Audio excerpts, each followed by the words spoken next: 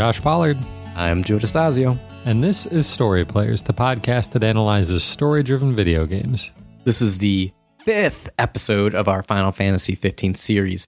Each week we play through a couple chapters of the game and then get together to discuss. And as a reminder, I'm playing on the Pocket Edition of the game that came out more than a year after the original release. And Josh, you are playing on the Xbox One X. You know what I just realized? What? We're playing Final Fantasy 15.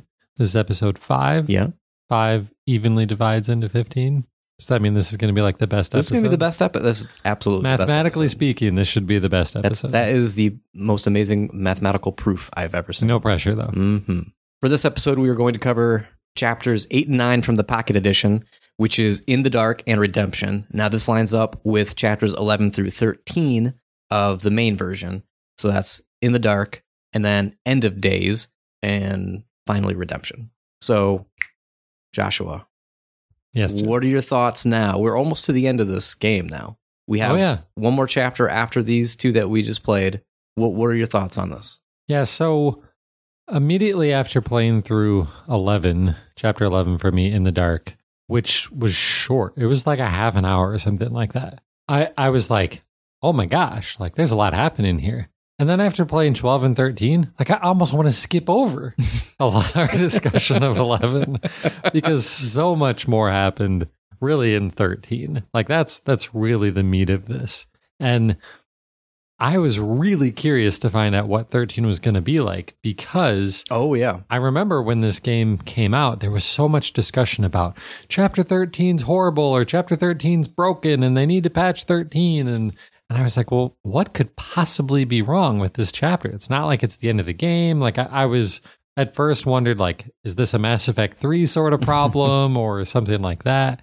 And it wasn't just people complaining about it. It was also that the developer saying, you know what? You're right. We're gonna push out some changes there. Yeah. And it sounded to me like it was almost like story changes too, but I don't think that ended up being the case based on some of the research I did. So maybe we should talk about the chapter 13 changes after we recap. Yeah, 13. definitely.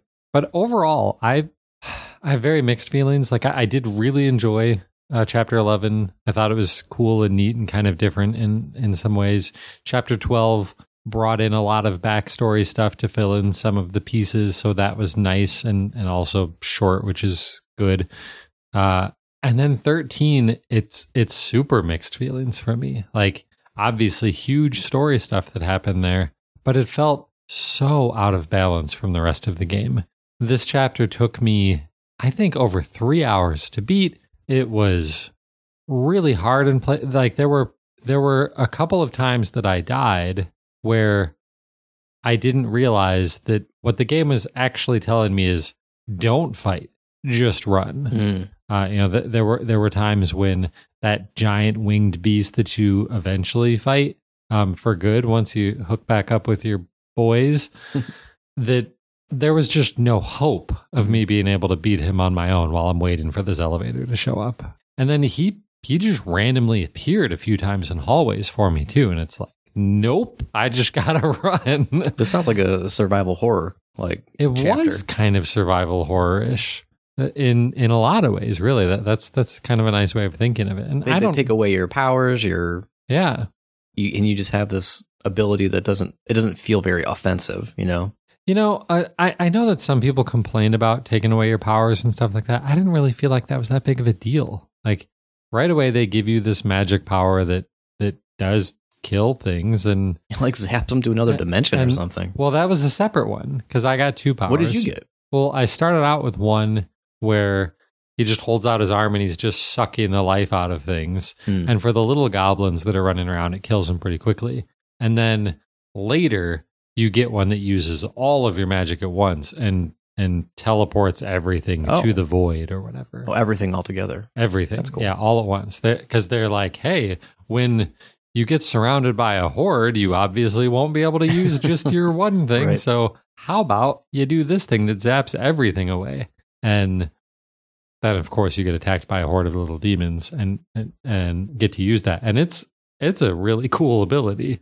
And I used it a few times, even when it maybe wasn't like meant to be used. There's a stealth section later where there's this huge hulking demon with an axe or something Right. like that.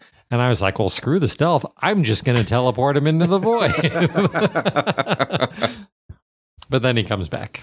Well, and then there's the fight with Ravis, which, we'll of course get to at the end. And I really, really hated that. So like a lot of the early stuff I really liked, but it just ended on such a frustrating moment with me that it's hard to be overall super happy about these 3 sets of chapters just because of that fight with Ravis and how long and kind of monotonous chapter 13 was.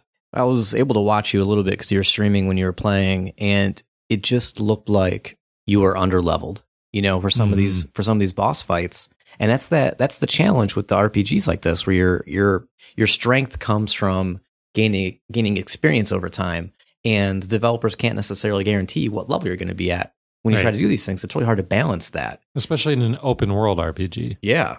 So even though up to that point, I'm sure you felt like things were okay, all of a sudden you hit this wall, right? And right when you want to progress the story and find out what's going on, all of a sudden you're just chopping off tiny little bits of health off these guys, getting killed in one hit, constantly using items to try to stay alive. And it's like, do you just kind of keep pushing forward, even though it may take you a half hour to beat a boss? Or do you say, you know what, I'm just going to back out of here and go level up for a while? And that's that grind I talked about in the first episode. Yeah.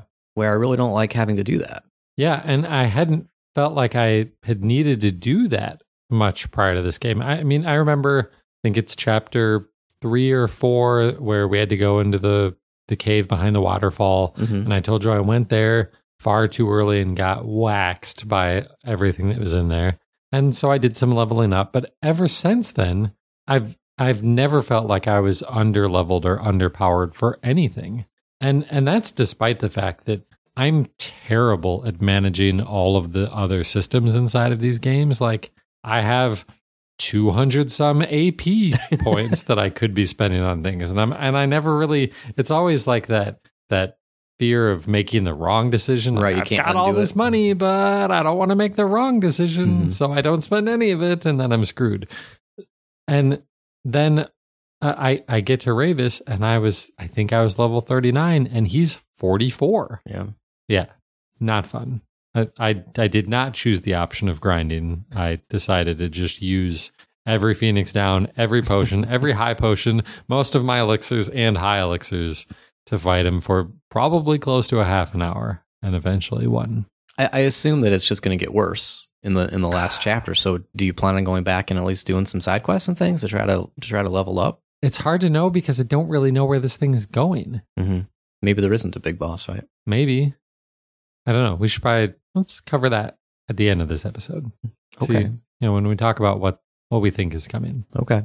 Other RPGs have played around with this whole experience thing. I remember back when Final Fantasy VIII first came out, they made a big deal about how the enemies level with you as you go on. And I think actually it may have just been the bosses. I'm not sure the details of it, but there was definitely some level scaling. And so the idea being that as you level up, you're going to be facing a similar type of challenge, right? For every boss, but it wasn't perfect. Like there'd be situations in which it would make sense. It'd be easier to not level up because of just the calculations or whatever, giving bosses health or damage. Right. You would be putting yourself at a severe disadvantage. The more that you leveled up, it'd make the game that really hard. Right. And plus, whenever you do that scaling like that, you risk the feeling of you're not getting any more powerful. Yeah. And that's really what leveling up is all about. It's like you feel you're getting stronger. You go back to old areas and you just wipe out these people who used to give you so many problems. 4,000 hit points. Right. You max out that counter 9,999 and you just can't go any higher. I have mixed feelings about these 2 chapters here as well. I like that we were moving forward with the story. We were barreling down in a train, literally. But the actual story that we're learning, I don't like. I don't like what we're finding out. I don't like that the Emperor, who we saw in the very first chapter, he finally shows up again, but he's a demon guy, and we kill him. And there's no... I didn't even realize that. Right, because it doesn't look like him. Well, he's a monster, right, with like arms, crazy arms and wings and stuff, maybe. But he does talk a little bit. And the only reason I knew it was him was because every time someone talks in the Pocket Edition, it has their little portrait show up with a subtitle. And, it was him. He was there, but he talked a little bit of nonsense and then killed him, and that was it. Huh. But Now I kind of feel like I need to go back and watch that part of my recording, because you told me yesterday when we were talking about this a little bit that it was the Emperor, and I was like, what? When did I fight I never fought the Emperor. What are you talking about? And there's some other things that happen that we can talk about as we go through the recap. But I basically have given up hope that this is going to turn around and be an amazing experience for me here at the end. We're almost done, so we'll just finish it up. Yeah, I haven't been real, excited about the story. I'm growing to like it more and more. And a lot of it comes from some of it has to do with what we learn at the end of chapter 13. So we'll talk about that more later. But I'm digging the story. I kind of, we've been complaining that we haven't seen the Emperor at all. And now I'm not so upset about that, because in chapter 13, for sure, we really learn that the Emperor is not the big problem. No, it's Arden. Yeah. And so now I'm kind of fine with us not really dealing with the Emperor at all, because we've dealt with Arden a ton. And I think we're probably done saying our good buddy Artie. Yeah, after he stabs Luna, I guess we can't really say that anymore. Yeah, and throws our buddy off a train, and our arch nemesis. Yeah. The Chancellor. So why don't we dig into the recap? Okay, we start out with In the Dark, which is chapter 8 on the Pocket Edition, and chapter 11 on the main console / PC edition. We open up on the train after we have our little hug out session from the last chapter, heading to Tenebrae, which is, Luna's home place. We're going to go check this place out. And there's some chatting between Noct, Ignis, and Gladio. Ignis brings up some bad memories by mentioning Arden's ship heading to the altar while the rest of the Empire escaped from Leviathan. Ignis seems like he's not doing something right here. He seems like by the way, I could have saved your woman here, but I was unconscious and I couldn't do anything about. It seems like this inappropriate, or maybe not the best time to be bringing up this topic. Yeah, I didn't come away from this with that, but yeah, I could see that. That's, of course, this is weeks later. Yeah, right? It's still later. Yeah. So I mean, weeks later it's probably an okay time. It just doesn't feel like weeks later, right? Too soon. Too soon. Ignis points out that the nights have been getting longer, and soon there just won't be any day at all, and there have been more demons around. Right. Gladio mentions that the Empire's killed off half of the 6 gods. Yeah, so remember last time we recorded, and you were asking me, how many more gods are we going to see? And I said, well, I played into the next chapter, so I actually know the answer to that. And we know we had Titan, Rama, Leviathan.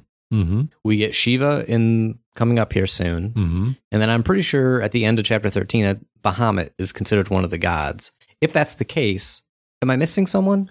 You are. And we'll get into it later in this chapter when we meet with Gentiana. But in my version of the story, she does talk about another god. Oh, okay. That she calls the Pyre Burner. And she's also calling herself the Frost Bearer. So I don't know what his actual name is, but it's a fire-based god. And the thing that gets me about this is they're wrong. Right. The Empire hasn't killed off We half keep the summoning gods. them. Because, yeah, it looks like they killed the Frost Goddess or whatever they call her. But then we find out that no, not really, because Gentiana is actually the Frost Goddess. And Bahamut, which we meet at the end of 13, isn't dead either. And then there's this Pyre Burner guy, which we don't know about. That would be 3, and 2 of those 3 aren't dead. So the Empire clearly hasn't killed half of the 6. Yeah, I don't get that. Prompto stops by and points out the window at the looming darkness and oncoming snow cloud. At that point, everything on the train freezes. Like everything in time, not like frozen because it's everything ice, but I mean like time freezes. Right. And everything except for Noct. And all of a sudden, arch nemesis Chancellor appears, and Noct goes into rage mode trying to attack him. What's strange, though, is that Arden seems to be seriously confused here. He says things like, wait, is this for real? I couldn't tell from my version, but after reviewing some things on the console version, he does have a look. Like, his face is like he's really baffled as to what's going on here. Did you get that same sentiment when you played? Yeah, I thought it was weird because I'm left to assume that it's Arden that stopped time. Right. So why is he confused? Yeah, it's almost like he's being brought into this too. Like Mhm. Noct and Arden separately are being brought together into this situation here, Right. and they don't know what's going on. But that does seem very unusual. Yeah, that was weird. They fight for a little bit. Things unfreeze as the train stops and becomes under attack from Imperial troops and tanks, like just completely bombarded by Mm-hmm. different attacks. And at some point, Noct has to go on top of the train and like start taking down airships. You warp up to airships Yeah. and destroy them and what have you. There's even like a machine gun turret sequence where you're shooting at ships. How did you like that sequence on the Pocket Edition? I was kind of confused as what I was supposed to do for some of it, but Mhm. I mean, I got through it pretty quick. Yeah, I died once or twice in the main version just because I wasn't quite sure where to go next, or it just seemed, they were obviously trying to do something fun and different for Yeah, a short I like period, that but part of it. It Yeah. didn't seem well executed on the main version. I didn't like it. Maybe it's just me that wasn't executing it well. That's very possible. Yeah. Noct finds Arden pointing a gun at Prompto on the roof of a train car, and in an attempt to save him, Noct accidentally pushes Prompto off the train. Now, if I remember correctly, and this seems like a really long time ago at this point, just because of how long 13 was, didn't Arden do some like shape-shifting sort of thing here? And that's how he tricks Noctis?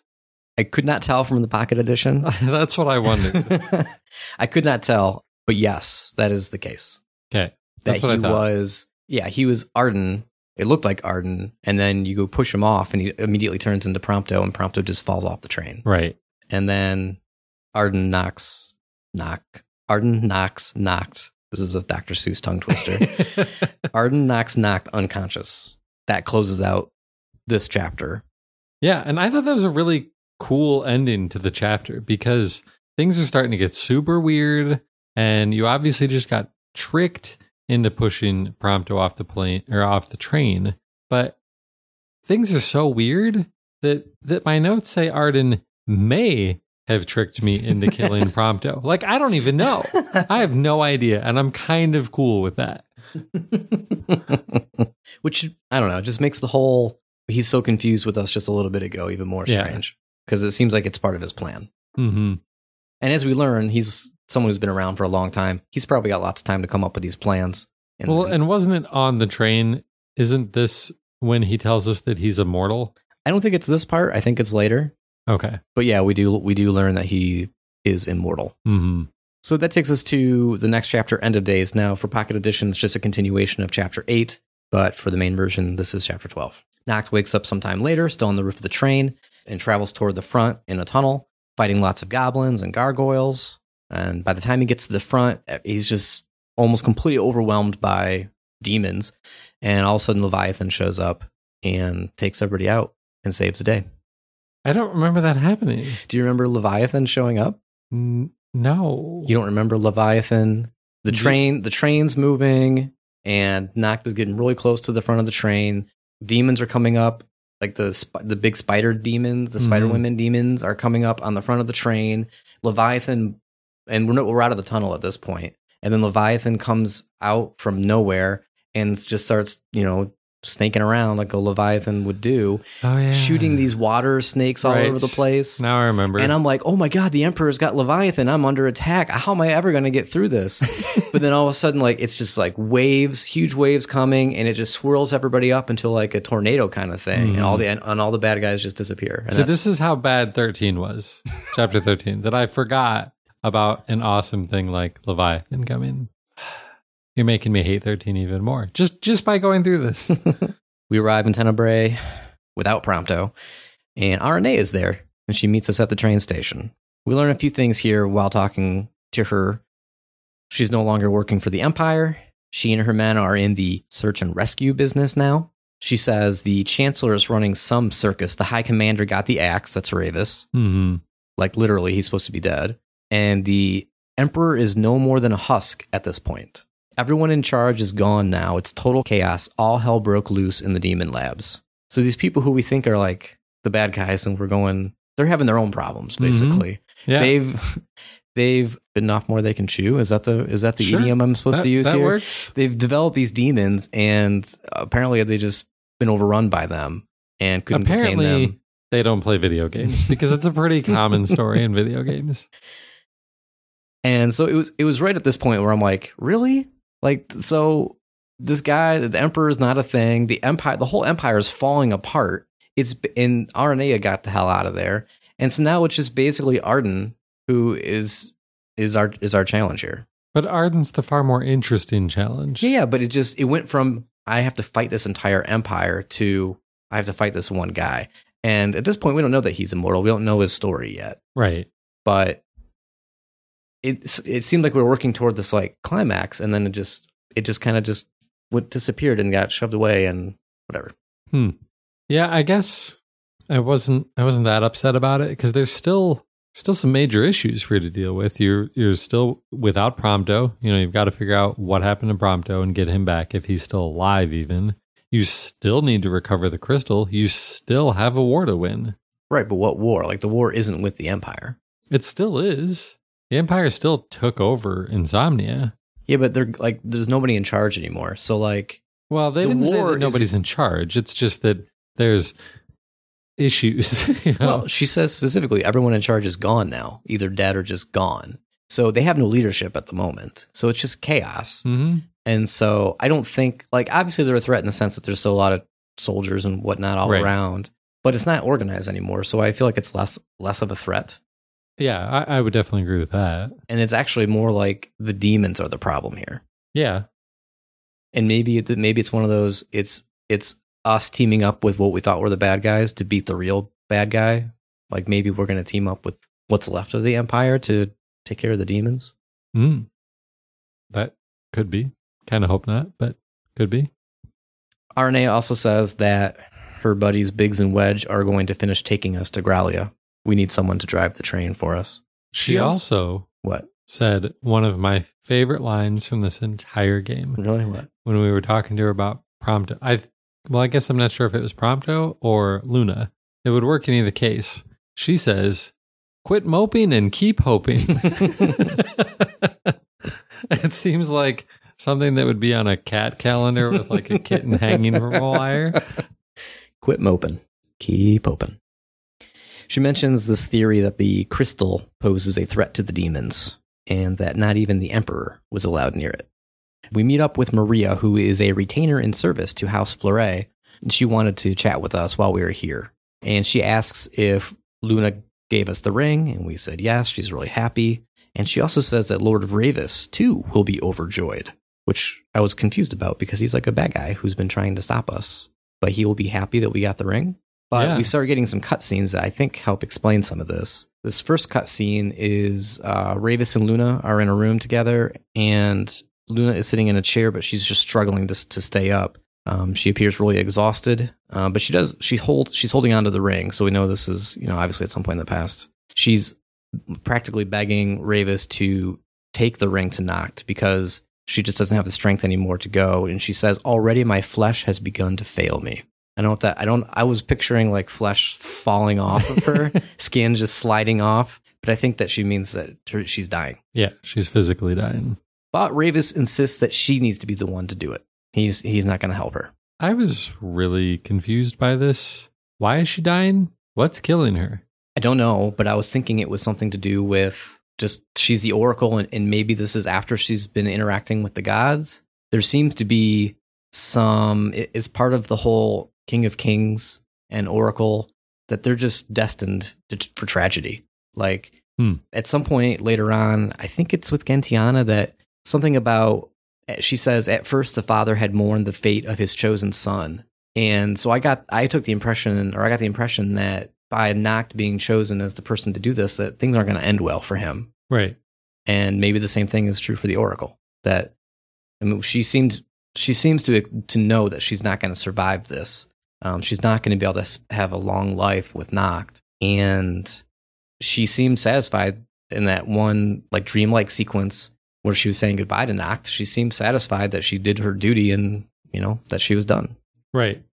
But yeah, I have no idea why specifically. Yeah, because it seems like her duty is just to get this ring to Noct, and maybe not, and maybe broaden his knowledge of the overall situation of what's going on here with the gods and a lot of the stuff that we figure out at the end of 13. But yeah, I wasn't really following why she was dying and all of that. Flesh falling off of her body. Pretty gross. Back to Noct, we head back to the train station, and just outside, a young girl stops us and tells us some nice things, which is good. This girl says, "Were you excited to marry Luna? Because she was so excited to marry you. She really loved you." And they go on and on a little bit, but basically Noct seems pretty happy to be hearing these things from this little girl. So we got an answer to a question we had in the previous episode. What's that? We wondered if Luna's address would have been seen or heard by anyone outside of the town. And one of the people here at the train station says that it was broadcast on the radio. Radio, yeah. Confirmed, they have radio. So I want to know how... They have cell phones. They must how have much radio. smarter than me are you? How long did it take you to realize that this House Fleuret or whatever was Luna's house? Oh, I knew right away. It's Luna. Was it Luna Nox Fleuret? Is that her name? I totally had forgotten her last name. Oh. I'm like, what is this house that we're at? And then, you know, after all the cutscenes and talking with Maria and all that, I'm like, oh, this is Luna's house. Yeah, 'cause she mentions like, you know, I haven't seen you since you were real young. You probably don't remember me. Kind of thing. Yeah. We also learned here that Ravis has King Regis's glaive, which is a sword. Yes. Which is one of the royal arms. How does Ravis have it? And I don't think we ever heard why.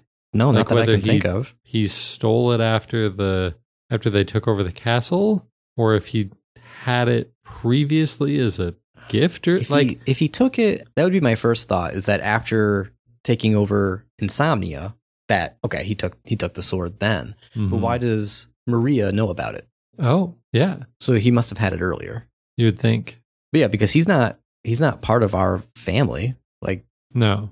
So it's not like something that, well, maybe he's like an older brother or something that would have it, but that's not what's going on here. No.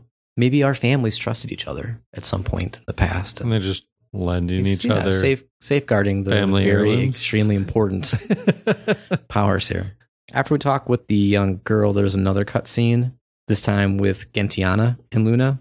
And primarily it's about Gentiana telling Luna how important she is, that it's her, the girl, not the king, who holds the true power. Like, that's the importance of the Oracle. They're talking about the marriage, I think, between her and Noct. And Luna's talking about how she doesn't have anything to offer a king, and that she would just be happy to see Noct again and be at his side.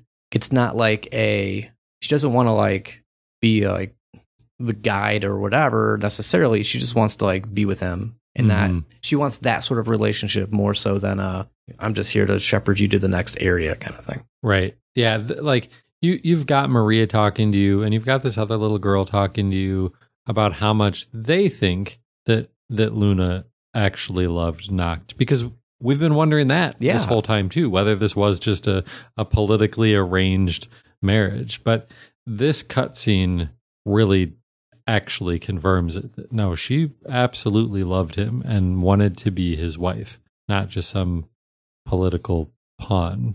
And I was thinking the exact same thing as I was watching these, and I thought, I wish they had put these before her death. Yeah. I wish we had gotten to know this beforehand. Right. Because it would have made it more impactful. This is when Gentiana says, at first the father had mourned the fate of his chosen son. Mm-hmm. I don't know if there's anything else to read into that, but she talks kind of cryptically, so it's kind of hard to understand what it is she's trying to say. Right. We get back on the train and start continuing our trip. Aranea says that she will stay to watch over Tenebrae. At some point during the trip, the train stops because there's a bunch of snow and ice blocking the path. We get out and see the body of the next god, the Galatian. We fight a bunch of demons. There's this awful boss called Deathclaw, which is like a big scorpion crab thing. Mm-hmm. And this is where I started to feel like these bosses are getting tough, because they just keep killing me. And it's basically go in, attack, get hit, because there's no way I can avoid the attack. I can't get away fast enough. I don't have the ability to warp up to some high place to avoid. And even if I anticipate the attack coming and I try to tap outside of the area to get Noct to move before the attack comes, he just doesn't do it. Oh. And so it's hit, push, pause, potion, unpause, attack, get hit, pause, potion. And that's just my approach now with these bosses, because they're just taking too much damage. And it takes a long time to kill them. I'm amazed that that's an issue on the Pocket Edition. Like, you would think that you would be, because it sounds like you're like me, underleveled, but there's nothing you can do about that in the Pocket Edition. No, you can't go back, you can't grind. But the powers that charge up over time, like the using all the royal arms at once, those things do so much damage. I basically just try to hold off as long as I can until those things charge up, and then I go. I still haven't figured out how to do the one that the royal arms one you're talking about is the Armiger, or however you pronounce that. I haven't figured out how that even becomes available. It sure would have helped in my battle against Ravis. Yeah, you just need to use your powers. But it doesn't show up. It's probably some AP that I haven't spent. Yeah, probably. You should look through that.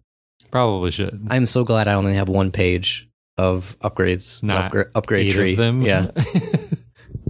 I mean, it's getting to the point where I'll read through them and be like, I don't really care about that, and just choose not to do it. But so I have some points left over. Now I'm just spending points just to feel complete, like I filled out the tree. Right. So you didn't have any problems with this boss? I don't remember having any scorpion crab problems. Deathclaw thing. Afterwards, we return to the train. It's cold and very windy inside. Arden's there, and we see that Gladio and Ignis are somehow unconscious.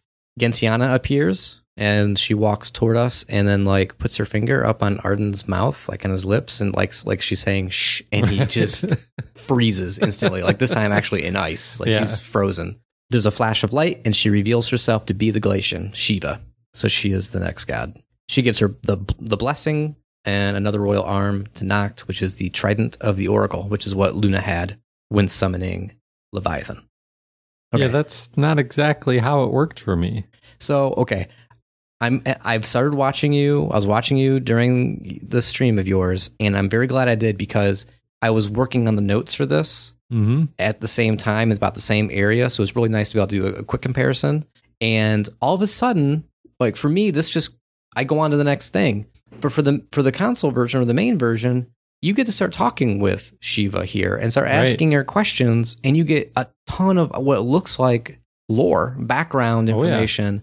And I didn't get any of that. So I'm hoping that you have something to share, because I would like to know more about this game that I'm playing. I do. Okay, sweet. Real quick before we do that, though, if Gentiana is the Galatian, what was the giant thing that the Empire killed?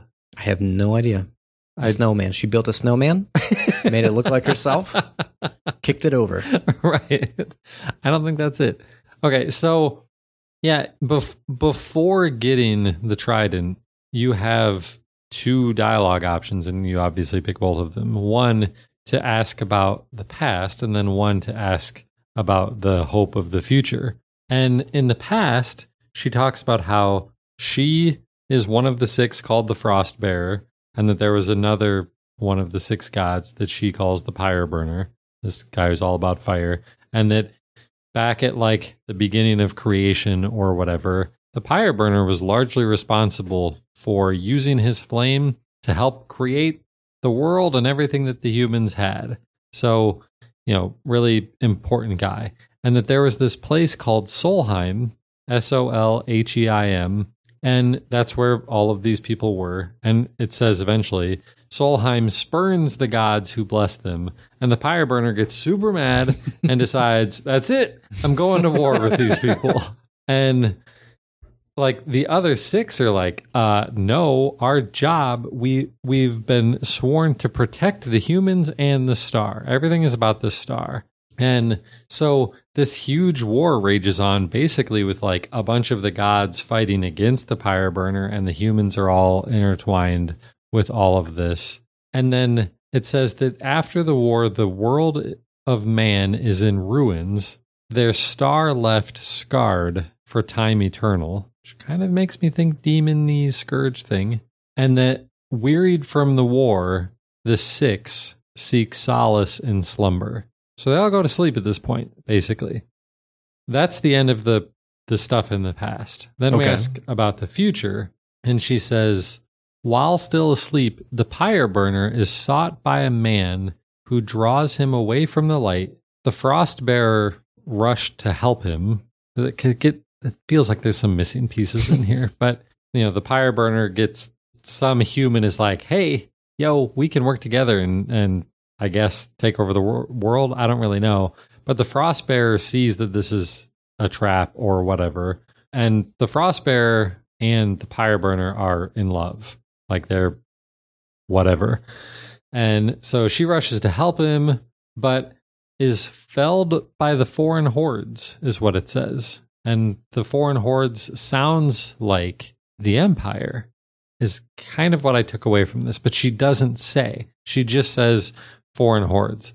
Those masses are now one with the darkness that before long will swallow the 6 and the star they protect. The star's fate now rests in the hands of the chosen. Okay, so the horde could be the demons. It could be the demons. Unless the gods just associate people and the demons all together. Like, they're just these little things, whatever, they're in our way. But it doesn't sound like it if they're sworn to protect the star and the planet and people on it. And then Noct is obviously the chosen one, right? No, maybe not. Maybe he isn't. I think he is. Why do you think he might not be? Well, because of the stuff we learn about Arden in the next chapter, I'm starting to wonder if actually Arden is the chosen one. Remember back to when he kills Luna and she starts touching his arm and says something, and he's like, or she says, I'll give it to the true king or chosen one or whatever, and then touches him. I don't know. Throwing that out there. We'll find out some more later. Yeah, that's weird. I still think Noct is the chosen one. Okay. You want to be the hero of the story. That's fine. But so this is really where the true point of the game actually gets explained to us. And you didn't get this. And I didn't get it at all. I would have taken a book version, like a text. I can read text in the game. That would have been fine.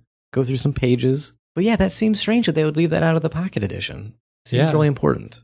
It seems really important. So you get those two. And then I get another cutscene. Gentiana's in a field of flowers with Luna. Luna's crying.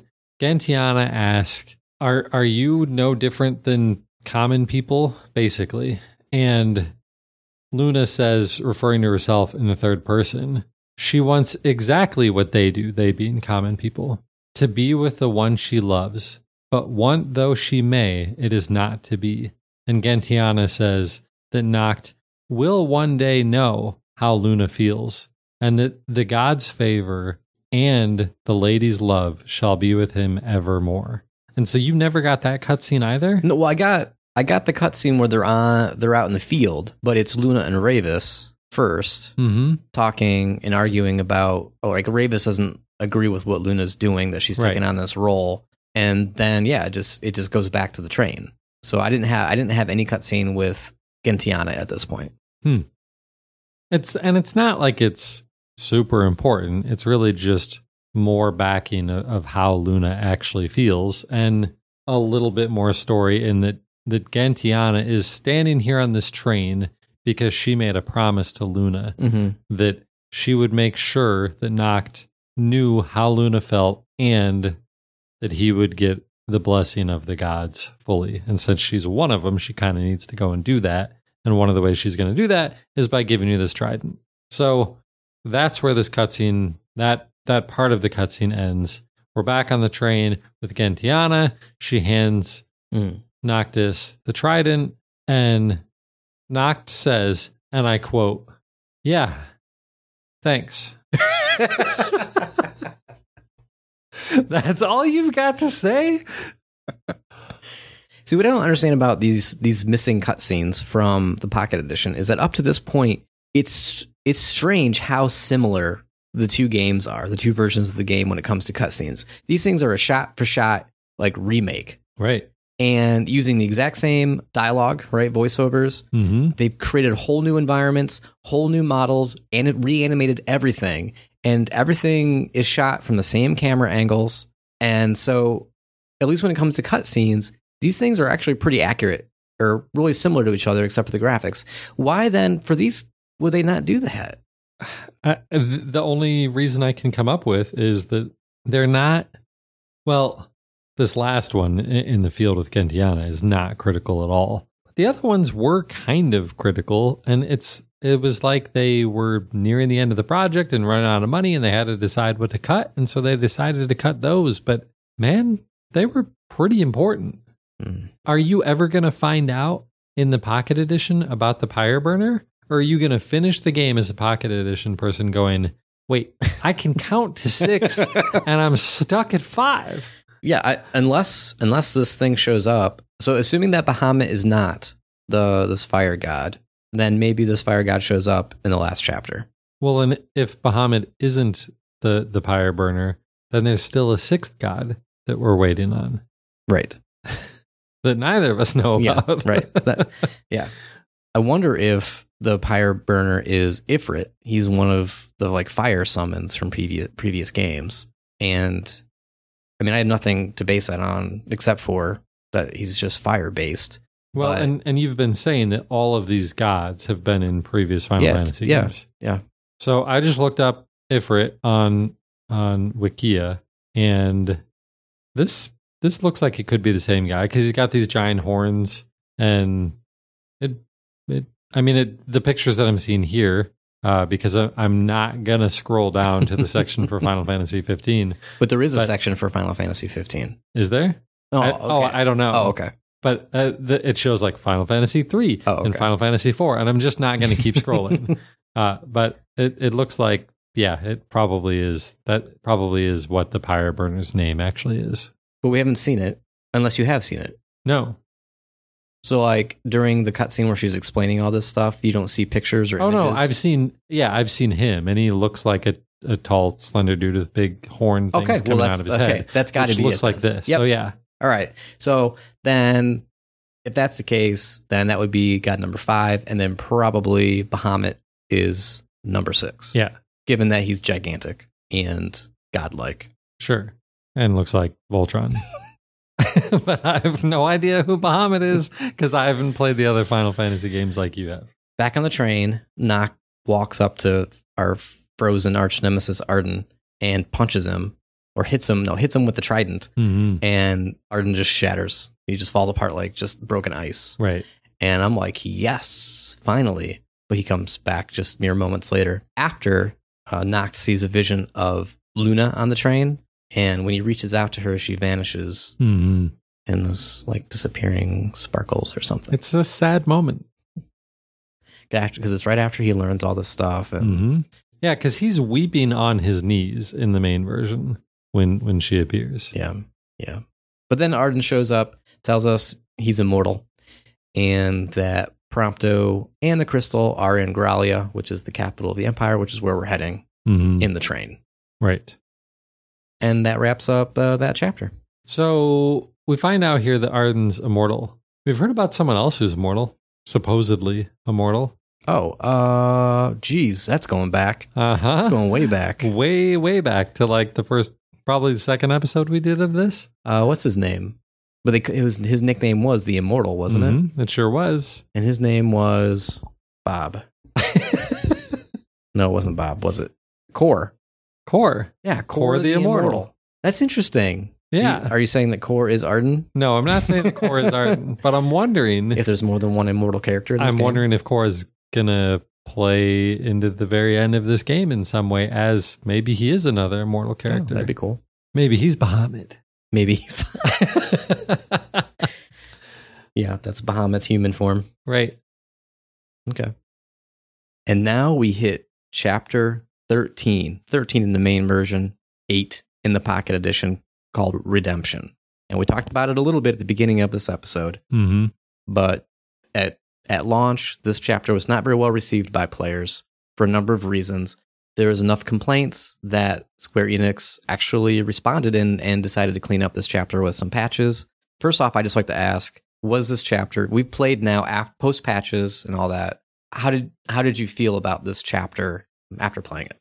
Well, I didn't feel great about it. And as we've talked through this, I feel less and less good about it. So I can't imagine what it must have been like before the patches.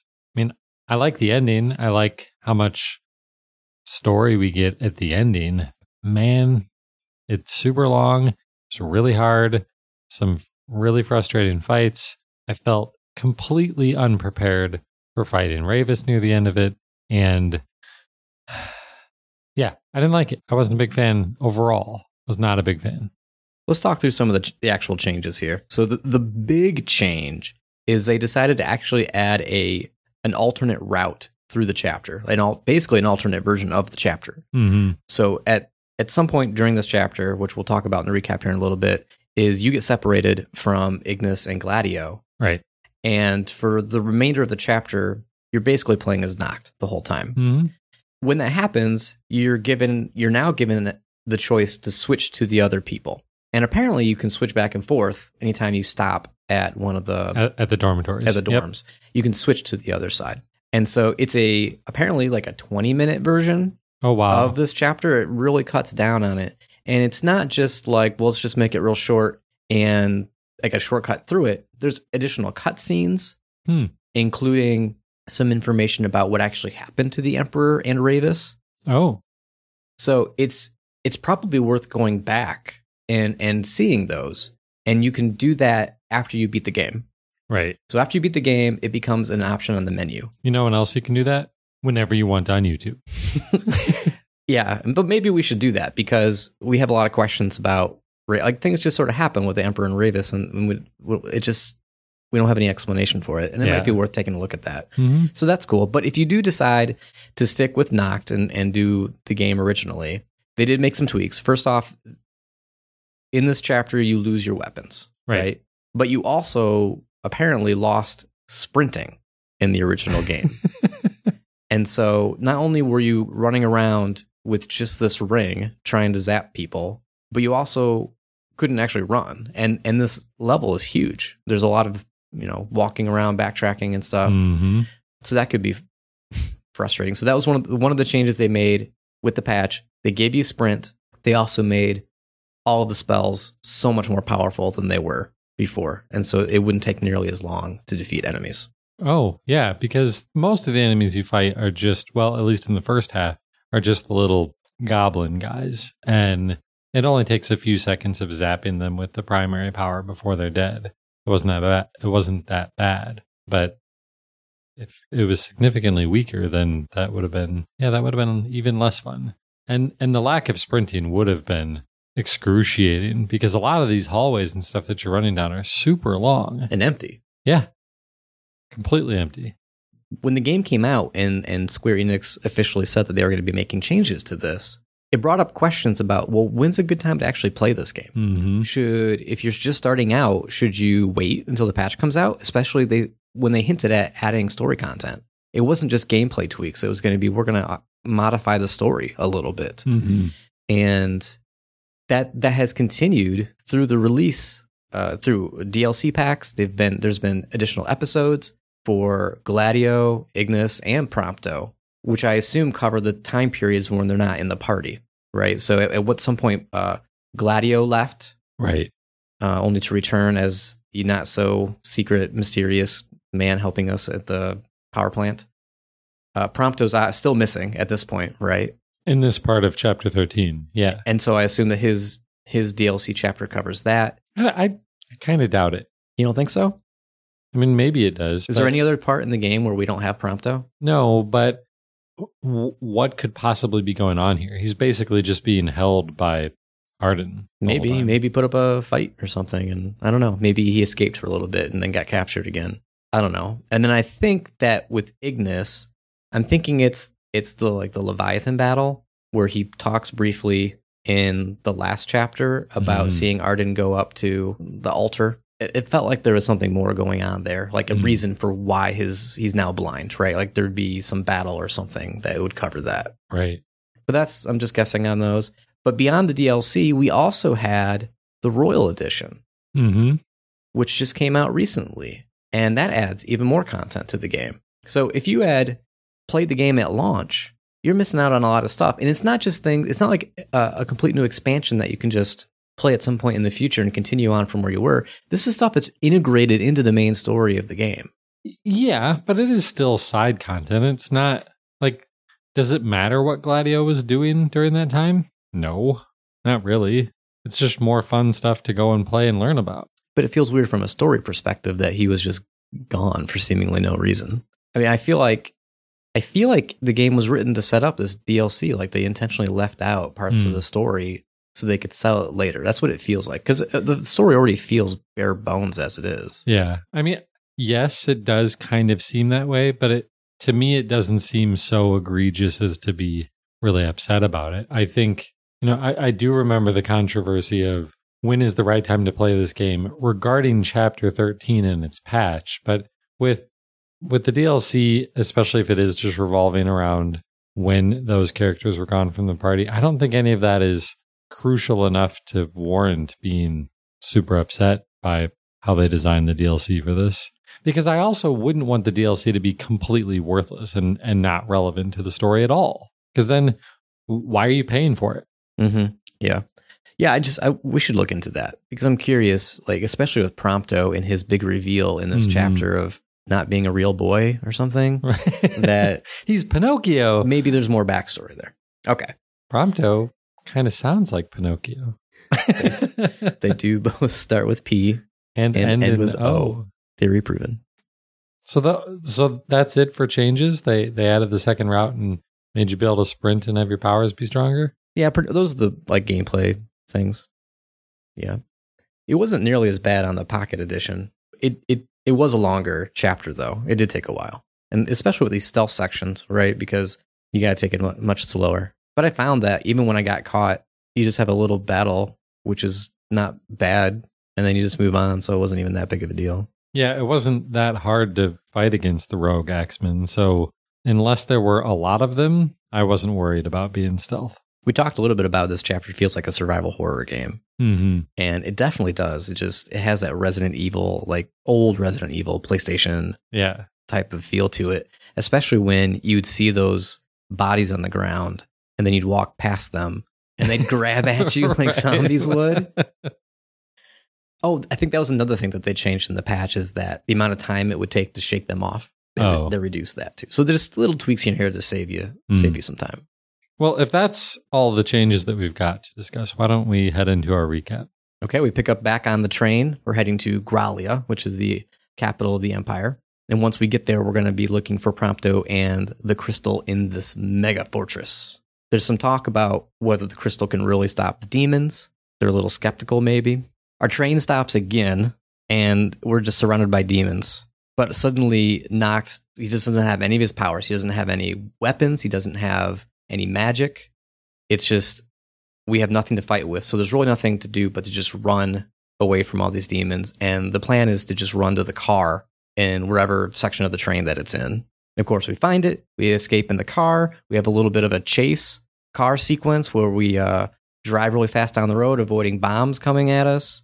I may have glitched once or twice where I didn't make it up over a ramp and I got stuck.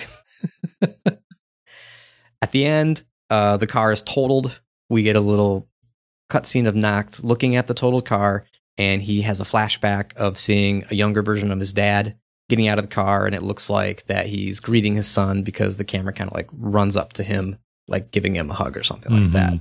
And as we come back to the present, we hear Noct say, "Dad, thanks for everything." The car scene, like when you're driving the car, really not all that great of, like, they keep trying to do new things in these chapters to try to bring new types of gameplay. This wasn't good.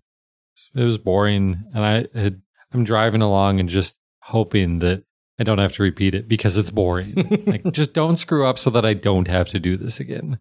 I liked it because I actually had some control of the car. I was like, sweet, I get to dodge things. This is what it's like to drive this thing. We get out of the car, we continue walking to the mega fortress. At some point, there's some debris that falls down, separates us from Ignis and Gladio, like we talked about earlier. We don't have any communication with them. We just keep going. So we're going through the city, avoiding demons, still not able to attack at this point. But we do eventually find a place to hide, and Noct puts on the ring, but it seems like it's a very difficult thing to do, or he's anticipating it being painful or something because it looks like it really hurt. And so now we have this like soul sucking, go to another dimension power where you like point the ring at somebody and their health bar doesn't actually change. It turns into a different bar. And as you get that bar to shrink all the way down to nothing, it looks like this like mini portal opens up and then they just disappear and they're gone, which sounds like a really cool power if it was really fast. But eventually we find the elevator into the fortress. So you only got one power. At that point, I think I had one power. I may have had the one where if you do a dodge, I think it's holy maybe, where if you do a dodge, it does some sort of attack. Oh, I forgot all about that one. Yeah. Okay, so then I guess I had 3 because the first power that I get is I just hold my arm out and suck the energy out of people. But it didn't do any special health bar or anything for them. It just depleted their health bar. And oh, really? Because if I were to stop doing it for some reason, it went back to just showing their full health bar. Oh, I guess I didn't notice on any point when I stopped doing it. No, maybe you just didn't stop. Think it did. You committed to sending these guys to another dimension. Well, and it does. I don't think it was doing that. It just killed them. What do you mean it killed them? Like they just fell over and disappeared? Yeah, they just died the way that anything dies when you've defeated in battle in this game. No, it was showing like the... I don't remember there being a little... Do you have like a... Well, you said you had the big power, yeah, right? So I get another power that I mentioned earlier that zaps everything around me into another void. Mm-hmm. And I guess I didn't pay any attention to see if it did anything with their health bars. They just, after a few seconds and crazy animations and stuff, everything disappeared. Yeah, so for me, that happens a few times, but it's not under my control. Oh. It was just, scripted at times where he would do the giant kill everybody at once thing. But for me, when I see that, it is like a big orb kind of thing. And it looks just like that for the ring, just smaller version of it. When I deplete the enemy's bar, it orbed and they were gone, and the orb was gone. Maybe that's just all wasn't that it was. Looking close enough then. Yeah, I'm not as observant as you're just too busy looking at Nox's awesome hair. It is pretty awesome, and it's more than 3 polygons for me. Triangles, man. We head up to the upper levels. Arden is taunting us through the loudspeakers the whole time. We go through these stealth sections. We do see what looks like Prompto. So we're sort of like our main goal here is to be chasing after him. But when we do find him in a chair, it turns out to be just another one of the soldiers. And he's a fake. We come across this big central elevator. And Arden, helpful as always, says we should take it because it'll take us to our goal. But the elevator is not activated. We need to go around and push some buttons and find some things, turn it back on. There's another stealth section, this time with this gigantic orc-looking thing, Gargantua. For me, this is another like mini game. You just mentioned that they keep trying to introduce new gameplay things, and this is another part where it changes up for me, where I don't actually have control over Nox's movement, other than he's automatically moving, and I hold down on the screen to make him stop. And so it's him creeping along this predetermined path around boxes, and then whenever I think that this guy is going to swing his giant axe, I just hold down the button so that he hides. And then I wait for him. I wait for the gargantuan to kind of look around, turn his body, and then I let go and he continues moving again. I assume that you had full control over. Yeah, I had full control. The only thing that made this part frustrating was I had a hard time finding where I was supposed to go.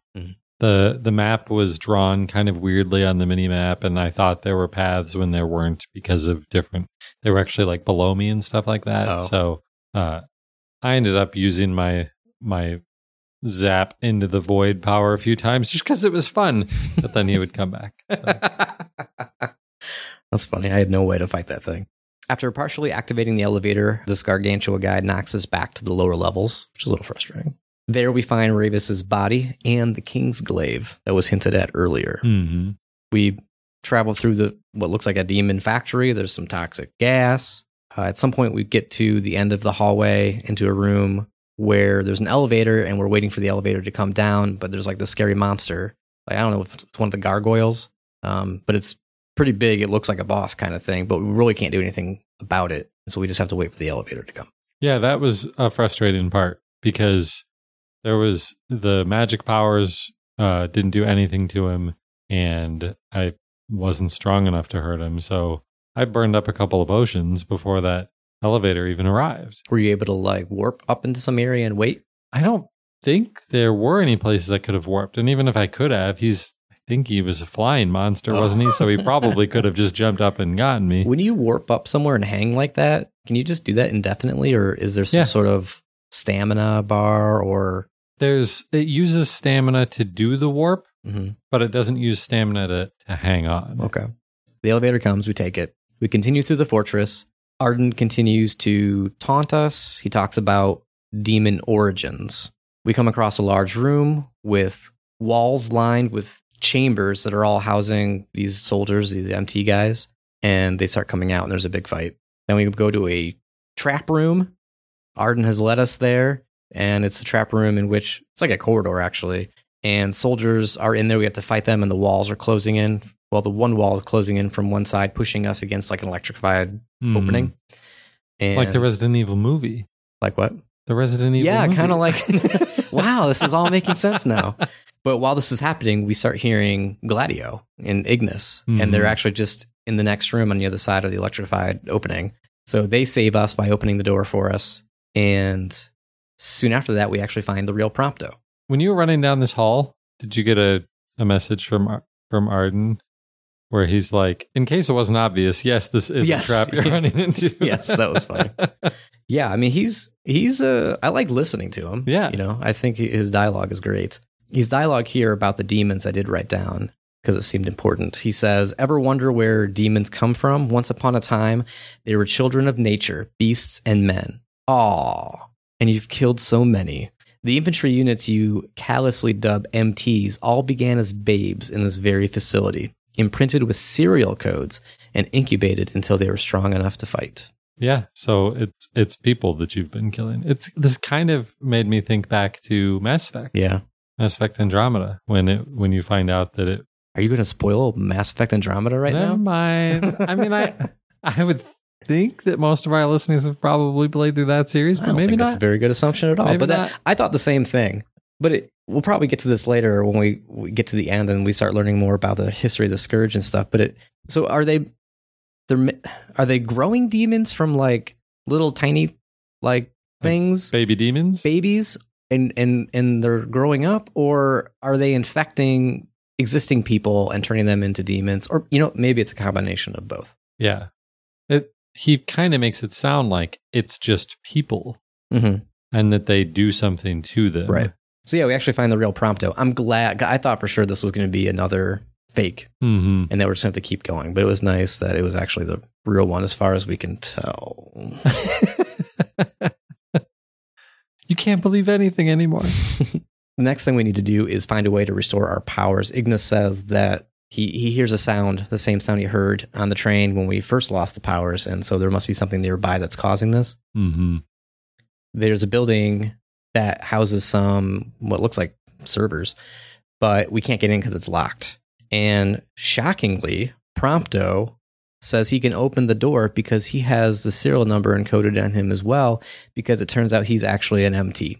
We enter the room and destroy the machine that has been inhibiting Nox powers. This was supposed to be a pretty moving scene, I think. It had a little bit of emotion to it. Like, I like the fact that, the message here is it doesn't matter who you are, where you're from. Like, you're still our friend. You're still basically our brother in this. We're not going to judge you for what you came from. You've proven yourself to us over the last however many years that they've been friends. And so that's a nice message to get during a pretty downtrodden episode or chapter, I suppose. Yeah, I thought the message was fine. It's just, where did this come from? Like, it felt like we needed some way to get into this door. I know, we'll just make a character be able to do it. Well, yeah, and every MT has a barcode on them that can open any door in the Mega Fortress. That doesn't make any sense. No, that doesn't sound very secure at all. No. I wish that, like, this could have been hinted at throughout the game. Like, Prompto is real secretive about his past. He makes references to certain people, but won't talk about them anymore. Like, there's no hint whatsoever that there's anything going on with Prompto. And I'm also a little confused. Did he already knew about this, right? He knew. I think so. But like, sometimes it feels like he just learned about it. And other times it feels like, because he says something about how not exactly a secret that I could, or not something I would really want to tell growing up in insomnia and stuff like that. Mhm. But so does it feel like he does know, or is he just learning about this? No, I think he does know. But you remember way back, I think it was during the open world, I had that cutscene with Prompto where we were like sitting on the roof of a building or something like that. And he was pouring his heart out to me about how much it meant for us to be friends and all that stuff. Do you remember that? And did you have that cutscene? I certainly didn't. I kind of feel like I should go back and watch that again to see if there was any sort of foreshadowing at this, because it doesn't feel like there was. I mean, he mentions that he's different, but you're left thinking, well, no kidding, you're not a prince. I'm a prince, you're not. You have an unhealthy obsession with chocobos, which we can all understand. Just like Joe. After we get our powers back, we soon find ourselves into basically a boss rush. We first fight the Gargantua and actually kill him this time. Mm-hmm. We then fight the Emperor. Yeah. I think. So, I still don't get this. Okay, so it's really strange because when you're doing this battle, there's this, demon gargoyle looking thing, but not as big as the other gargoyles. And when it talks, it sounds like the Emperor. But there's also another character in there that has the guy's name, the Emperor's name on it. It's not labeled Emperor, but it's just like, it's got like Aldercapt written on it over this character, but it looks just like one of the other just generic bad guys. So I'm wondering if like the label was just wrong. I think the Emperor is the gargoyle looking dude. What do you think? Well, I totally missed this. Didn't get any hints that stood out to me that I was fighting the Emperor guy. And I'm not even sure how you recognized him by his voice. We only heard him once, and it was at the beginning of the game. Because it had his name. It said Emperor, and he had some subtitles. That's how I knew. During this fight? Yeah. Like right as you're coming into it, or maybe, well, it can't be when you're leaving because he's dead. But, well, there was a little bit of dialogue too. But when I was watching you play for a little bit, after this battle, there is some conversation about like what happened to that guy or something like that. Do you remember that at all? A little, but it never occurred to me. I thought it was just another random guy. No, he's the Emperor. It doesn't make any sense. Like I might be able to jump on board with this if it made any sense at all. Well, the darkness, the scourge, whatever, is infecting more and more people, right? Mm-hmm. There's documents laying around this facility implying that there's an infection or that this is spreading, and that at some point it's like half the people have been turned or something. So I assume that they've lost control of the demons. He has been turned into a demon, and we just had to kill him because what else do you do with demons? Oh, take him out to lunch. Okay. I'm on board with that. That works. We just didn't get to see it happen, right? We didn't get to see. We saw this character as in the first chapter as a cliffhanger, like, oh boy, here's our bad guy, and then never heard from him again until now, right? And we never saw anything happen. So it's kind of like, okay, he's the Emperor, but so what?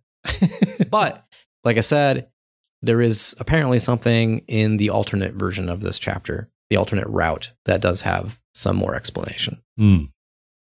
After fighting him, we fight Ravis, who we thought was already dead. They've said, well, you know what? They said that he was ordered to be executed, but he must not have been. I assumed he was dead at this point. But here he asked to be killed. He's begging to be killed. Right. And he's like... Then he should have gone a little more willingly. For me, this was just any other old boss fight. I mean, he took a little bit of health off of him. I used the Royal Arms mega move and, took a bunch of health off, and he wasn't too bad. But this is when I stopped watching you play because you were just taking tiny little bits of health off of him, and it was taking forever, and I just couldn't watch anymore. Yeah, when you're level 39 and you're going up against a level 44 boss, it ain't fun.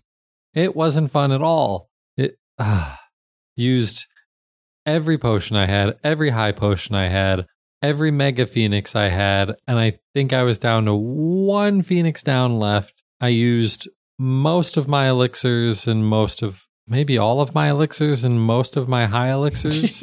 It was stupid. Like, you're not kidding when you say just like fractions of a sliver every time I would hit him. And every time he would hit me, I'd get knocked down Mm-hmm. every single time. It was awful. I didn't realize the game had that sort of rolling hit point counter in a sense where you got hit. It says you have 0 health, Mm-hmm. but you're still able to walk around because it's like it's waiting for the meter to catch up, right? Like you've got some time. Well, but it won't. You could wander around all you want, and it won't. You have 2 options. You can use a potion, or you can wait for one of your bros to come in and do the same thing as taking a potion. Really? So how do you get a game over? Does everybody have to die? When you're in that state, there's like a darker gray version of your health bar, and if that goes to 0, then you're dead and it's game over. Okay. And That's what I meant by rolling. Like, okay. it's instant 0. You've been knocked down to nothing, Mm-hmm. but it's actually giving time for it to actually take effect until it actually hits 0. Oh, yeah. And so you've got time to heal yourself, have somebody else heal yourself. But it also looked like that once it does hit 0, you have like a little brief moment You do. where you can to use still the do a Phoenix down on Yeah. yourself. Yep. That's really cool. After Ravis, the boss rush continues with all of the previous bosses showing simultaneously in one room. Which, imagine how I felt at this point. You've got no I items. just used everything trying to fight Ravis, and now there's 30 monsters in the room with me, and there is no hope of me surviving this. This was almost a controller chuck-in moment for me. I was fighting and it seemed like, maybe I could do this, but it just kept going on for a while. And I'm thinking, there's no way I'm going to be able to do this. I'm going to run out of potions or something here. But at some point, Ignis suggests that we Noct just leave them and go find the crystal, because if it's true the crystal can stop demons, then maybe that's just a better shot than what we've got Right. going on here. So we leave, we escape the hangar, and make our way to the elevator. Arden, over the loudspeakers, continues to taunt, betraying your friends for the greater good, the mark of a monarch. Step forth, your majesty. This is exactly what he wants. We've all just been playing into his plan this whole time. Mm-hmm. Yeah, so we find our way to the crystal up the elevator. So we find the crystal. It looks like a large, like, crystal geode, big enough for a human to fit inside. But there's like this swirly portal thing inside of it. And what's really cool is the background music for this is the Final Fantasy Crystal music, which you hear in almost every single game. It is the very first piece of music that you hear in the very first Final Fantasy game when you boot up the game. Oh, that's cool. When you turn on the game and it has like a blue screen with, it's almost like a scroll, right? There's text explaining the story, I guess, like what this world is, and it has this crystal music playing. So that's cool. Noct goes up to kind of like, he reaches out asking the crystal for help, but the crystal starts to pull him inside, which he's not ready to do at this point. Arden shows up in person to tell us the story. Now, Arden and later on Bahamut don't speak modern English all the time. And so I have tried to translate into what I think is happening here. He says, long ago, a scourge twisted men into monsters, just like the demons that we've seen. There was a person in Lucis who could cure people, and it sounded like he would host the demons in his body, and somehow that would get rid of the demons. Yeah, like suck the demons out of people and engulf them in himself. Yeah. But there was a jealous king who hated this healer because he had not been chosen by the crystal to be king yet, or to be the true king or the chosen. Mm-hmm. Somehow turning him into a monster. Now, this use of the word him is confusing to me because it is a pronoun and there are 2 male characters that we are talking about right now. And I cannot tell who is who. So is he saying that the healer becomes a monster, or is he saying that the king becomes a monster? I don't know. Let's continue. Arden says, he lied about his name. His real name is actually Arden Lucis Kylum. What? What? Wait, you're like a relative of mine? That's my exact same name. It's not good buddy Artie, it's Uncle Artie. Uncle Artie says, you'll never guess whose name. You almost did it with a straight face. Well, you started laughing. Uncle Artie says, you'll never guess whose name Azunia was. You're right. I can't guess. No. Please tell me. Was it the healer or was it the king? Because I don't think we've ever heard the name Azunia It's before. Chancellor Azunia. That's what his name is. I'm Arden Azunia. I'm Chancellor. That's the name. Oh, that's his name? That's the name he's been going by. And so now it's like I'm using the wrong name. This is my real name, and I'm using the name of the other person. But I don't know if Arden is the healer or if he is the king. Oh, that makes it more confusing. In any case, he says, killing you when you're mortal would not be satisfying, so go ahead and take the crystal's power first, and then we'll chat later. He says he can only know redemption after the crystal and king are gone. Right. Let's talk about all of it after we talk about the conversation with Bahamut. Oh, okay. Because I think it helps clear it up a little. Okay. Noct is pulled into the crystal, at which point Ignis, Gladio, and Prompto show up to beat the crap out of Arden. Arden falls like he's dead, but he quickly gets back up as if nothing happened, except he kind of looks like a zombie now. Mm-hmm. We now see inside the crystal, Noct is floating around, not unlike the dream-like sequence we saw earlier in the game. And he is in there with another creature, Bahamut, who is a gigantic god. Looks like Voltron. Who looks like a Japanese mecha. He explains to Noct why Noct is there and what he has to do, to finish his role or what have you.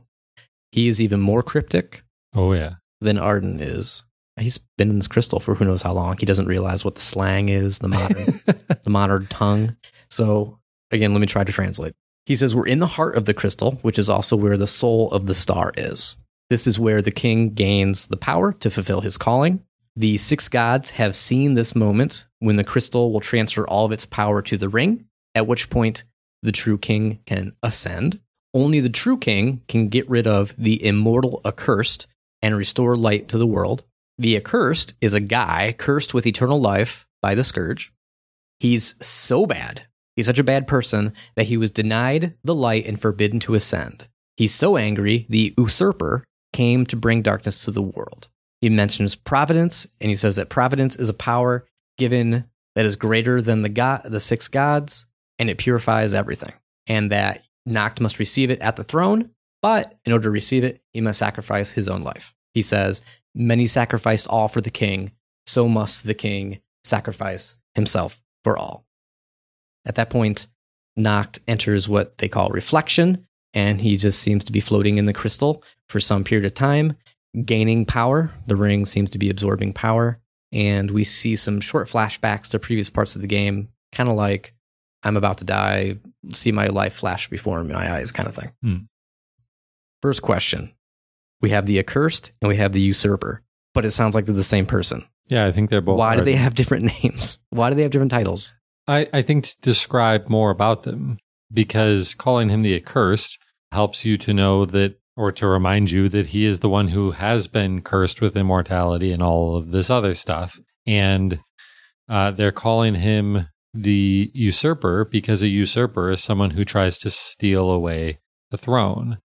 That's what a usurper is, someone who comes in and kills the king and takes over. Mm-hmm. So Arden is from the line of Lucis, so he's sort of potentially going to be a king, and they call him a king a few times, but he never gets to ascend. He never gets to become the king because he's such a horrible, evil person.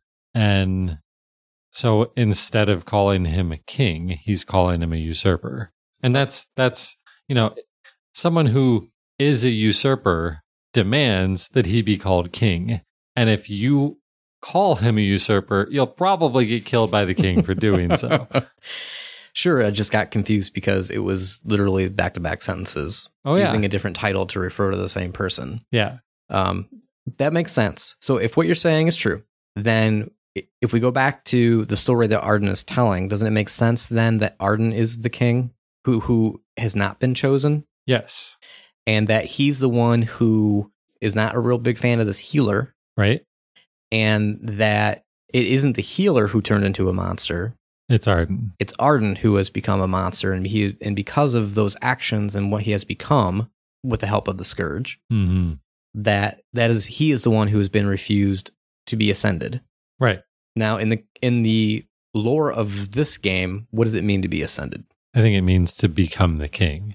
Well, that's pretty straightforward. Yeah. I can't think of anything else that it would mean. I suppose it could mean to fully take on the power of the crystal, but I don't think that's what it is. I think it's just you become king. So because of this, or maybe not even related, he's immortal and can't die. Right.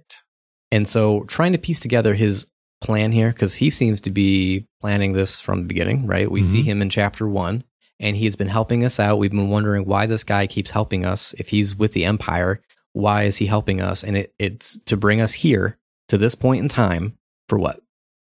Well, he says it. He says that the only way that he can find redemption is to kill the chosen one and destroy the crystal. How does that give him redemption? I have no idea. How does that redeem him? That seems like the opposite of redeem. Like you're continuing to do the bad things that the reason why you're in this way. But if he does it, then there will be nothing that can ever stop him from doing that. Because the only one who can stop him is the chosen one with the power of the crystal. So it's not really so much redemption as just he'll be in total control for all of eternity because there will be no one left that can stop him. The name of this chapter is Redemption.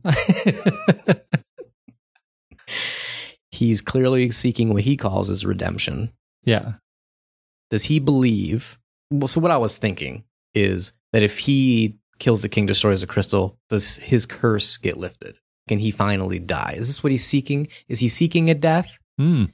Is he getting knocked here so that Noct can kill him? No, because he wouldn't say that when the king is gone, that I would be redeemed. Well, but the king is going to be gone because the king has to sacrifice himself. Maybe they'll both be gone. Oh, okay. Okay. Yes. Maybe. I could seems to work. I can see that theory. So is he just not that bad of a person after all? He's just a tortured soul? No, he's still a terrible person. Why must Noct sacrifice himself? I don't know. Is this just a deal with the gods? Like this is... I'm somewhat uncertain. So for the last few chapters, but then way more so after talking with Bahamut and having Bahamut explain how this is all supposed to work, so much of the language here is language that I only hear in one place. Yeah. Church. Mm-hmm. This whole path sounds exactly like the Christian belief system.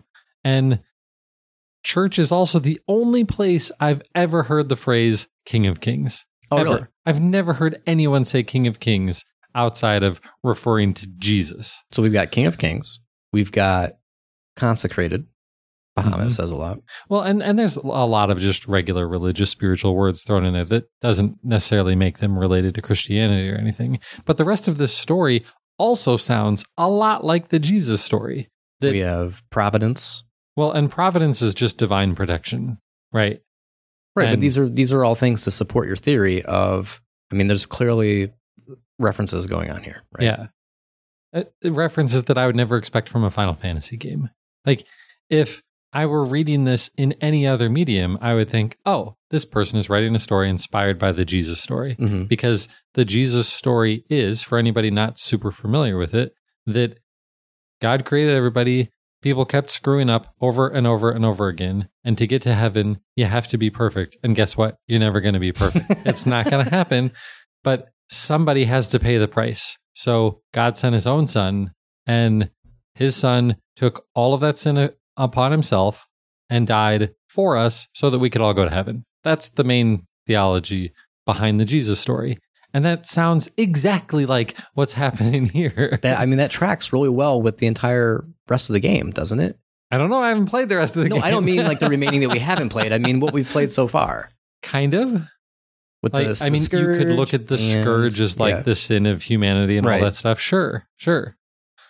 I'm still just kind of in shock that I'm getting this in a Final Fantasy game. It feels tropey, at least from a Western sort of literature or stories. That's a very common thing to have your hero as a Christ-like figure, right? So yeah, is that just what we're getting here? It seems that way. Maybe. If that's the case, what do you predict is going to happen? Well, that there'll be some final battle, and Noctis will give up his life in that battle, and in doing so, Ardyn and the Scourge will be, I don't know what the right words are here, taken care of. that it won't be like, I imagine the scourge will go away, or at least there won't be demons and stuff, and that the star will continue to live on, and that there can be a planet. I would think Arden goes away, maybe dies, because like, what's death when you're calling something immortal? Like, I mean, even Highlander struggled with that, right? So, and then everybody lives happily ever after. Will he cease to exist? Will Arden cease to exist? Mm-hmm. Will he lose his immortality? I think he'll at least lose his physical presence on this planet. We talked a little bit earlier about Kor, the immortal. Mm-hmm. How would he play in if this is sort of a Christian, Jesus story? Could the appearance of another immortal factor in here at all? There's not really another immortal in the Jesus story. Not really. I mean, you could get super down the rabbit hole in Trinity theology between God and Jesus and the Holy Spirit all being separate but the same, and no one really understands that. We're never going to try to explain that on a video game podcast. But yeah, so I mean, we might just be totally wrong about this Kor the immortal thing, and him actually being immortal. If we're gonna follow this theory and see where it leads us, we would predict then that maybe Kor isn't gonna have. It's not going to be revealed that he is immortal, right? Actually immortal. That would be a prediction. Here's a thought, because one question that I had was, if Noct actually dies, who becomes king? Maybe it's Kor. Maybe Kor is also part of the line of Lucis, and maybe he is actually immortal in some way or something like that. I don't know if the immortality thing is true and if that really factors into it, but it does make me wonder if Kor ends up becoming the king, because it's not like Noct doesn't have any kids. We don't know of any brothers, any siblings at all. So who becomes king? This hasn't happened before, right? As far as not that we know of. So I can't look and see what happened last time, right? This isn't like a cycle where this is just the current threat. Right. And this is the system for handling that. This is the first time it's had to be used, and that in theory, then this ends the story, right? In the sense that there should be no more bad things after this, or at least to the extent that it's risking the star and life and everything, because this is the prophecy. They talk about prophecies here as well, and this should take care of everything. What if Kor is the sixth god?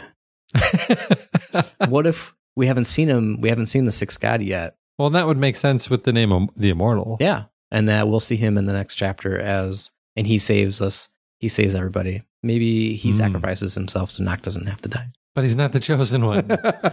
Interesting. Yeah, now I'm real curious to see what happens with Kor. I think that we're going to maybe immediately, probably not immediately, but in the next chapter, we're going to revisit the opening of the game, where it was the group of us it looked like Insomnia, and we were all grouped together trying to fight some big enemy. Right. Because I believe you mentioned in that episode when we covered that chapter that Noct looked older. And so now it's older. We don't know how long he's going to be in this crystal for. Maybe it accelerates him. Maybe by giving him power, it accelerates his aging and he becomes older, and that we're about ready to see that time period now. That's my prediction. I know something here. Because what do you know? I think I may have actually started chapter 14. I wonder if I did. I wonder if I just turned off the game and I haven't actually finished chapter 13. Because now that I'm thinking back, at the end of each chapter, I always get the XP leveling screens and all that stuff. I didn't get that yet for this. Okay. I get, you get into the reflection thing, and then a black screen, and then something else. Yeah, I ended right there. It said to be continued. Oh, okay. So maybe I haven't actually finished it, or maybe it did, but it just didn't go through all of that normal stuff for me. Noct is older. Oh.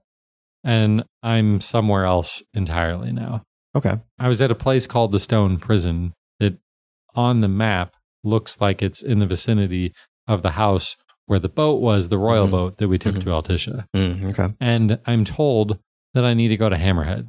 Oh. And I'm like, what? But I don't have the regalia anymore. It's told. That's a long way away. I hope there's chocobos.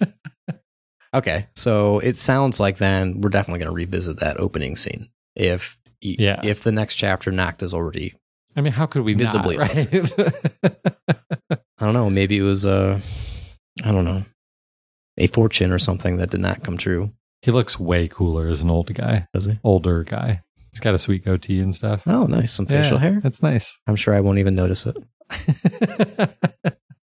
Okay, well, next time is the last episode. So what we'll do is we'll cover the last chapter of the game, and then presumably there's going to be some cool ending, and then we can talk about the ending, and then this entire game as a whole, right? And what we thought about it.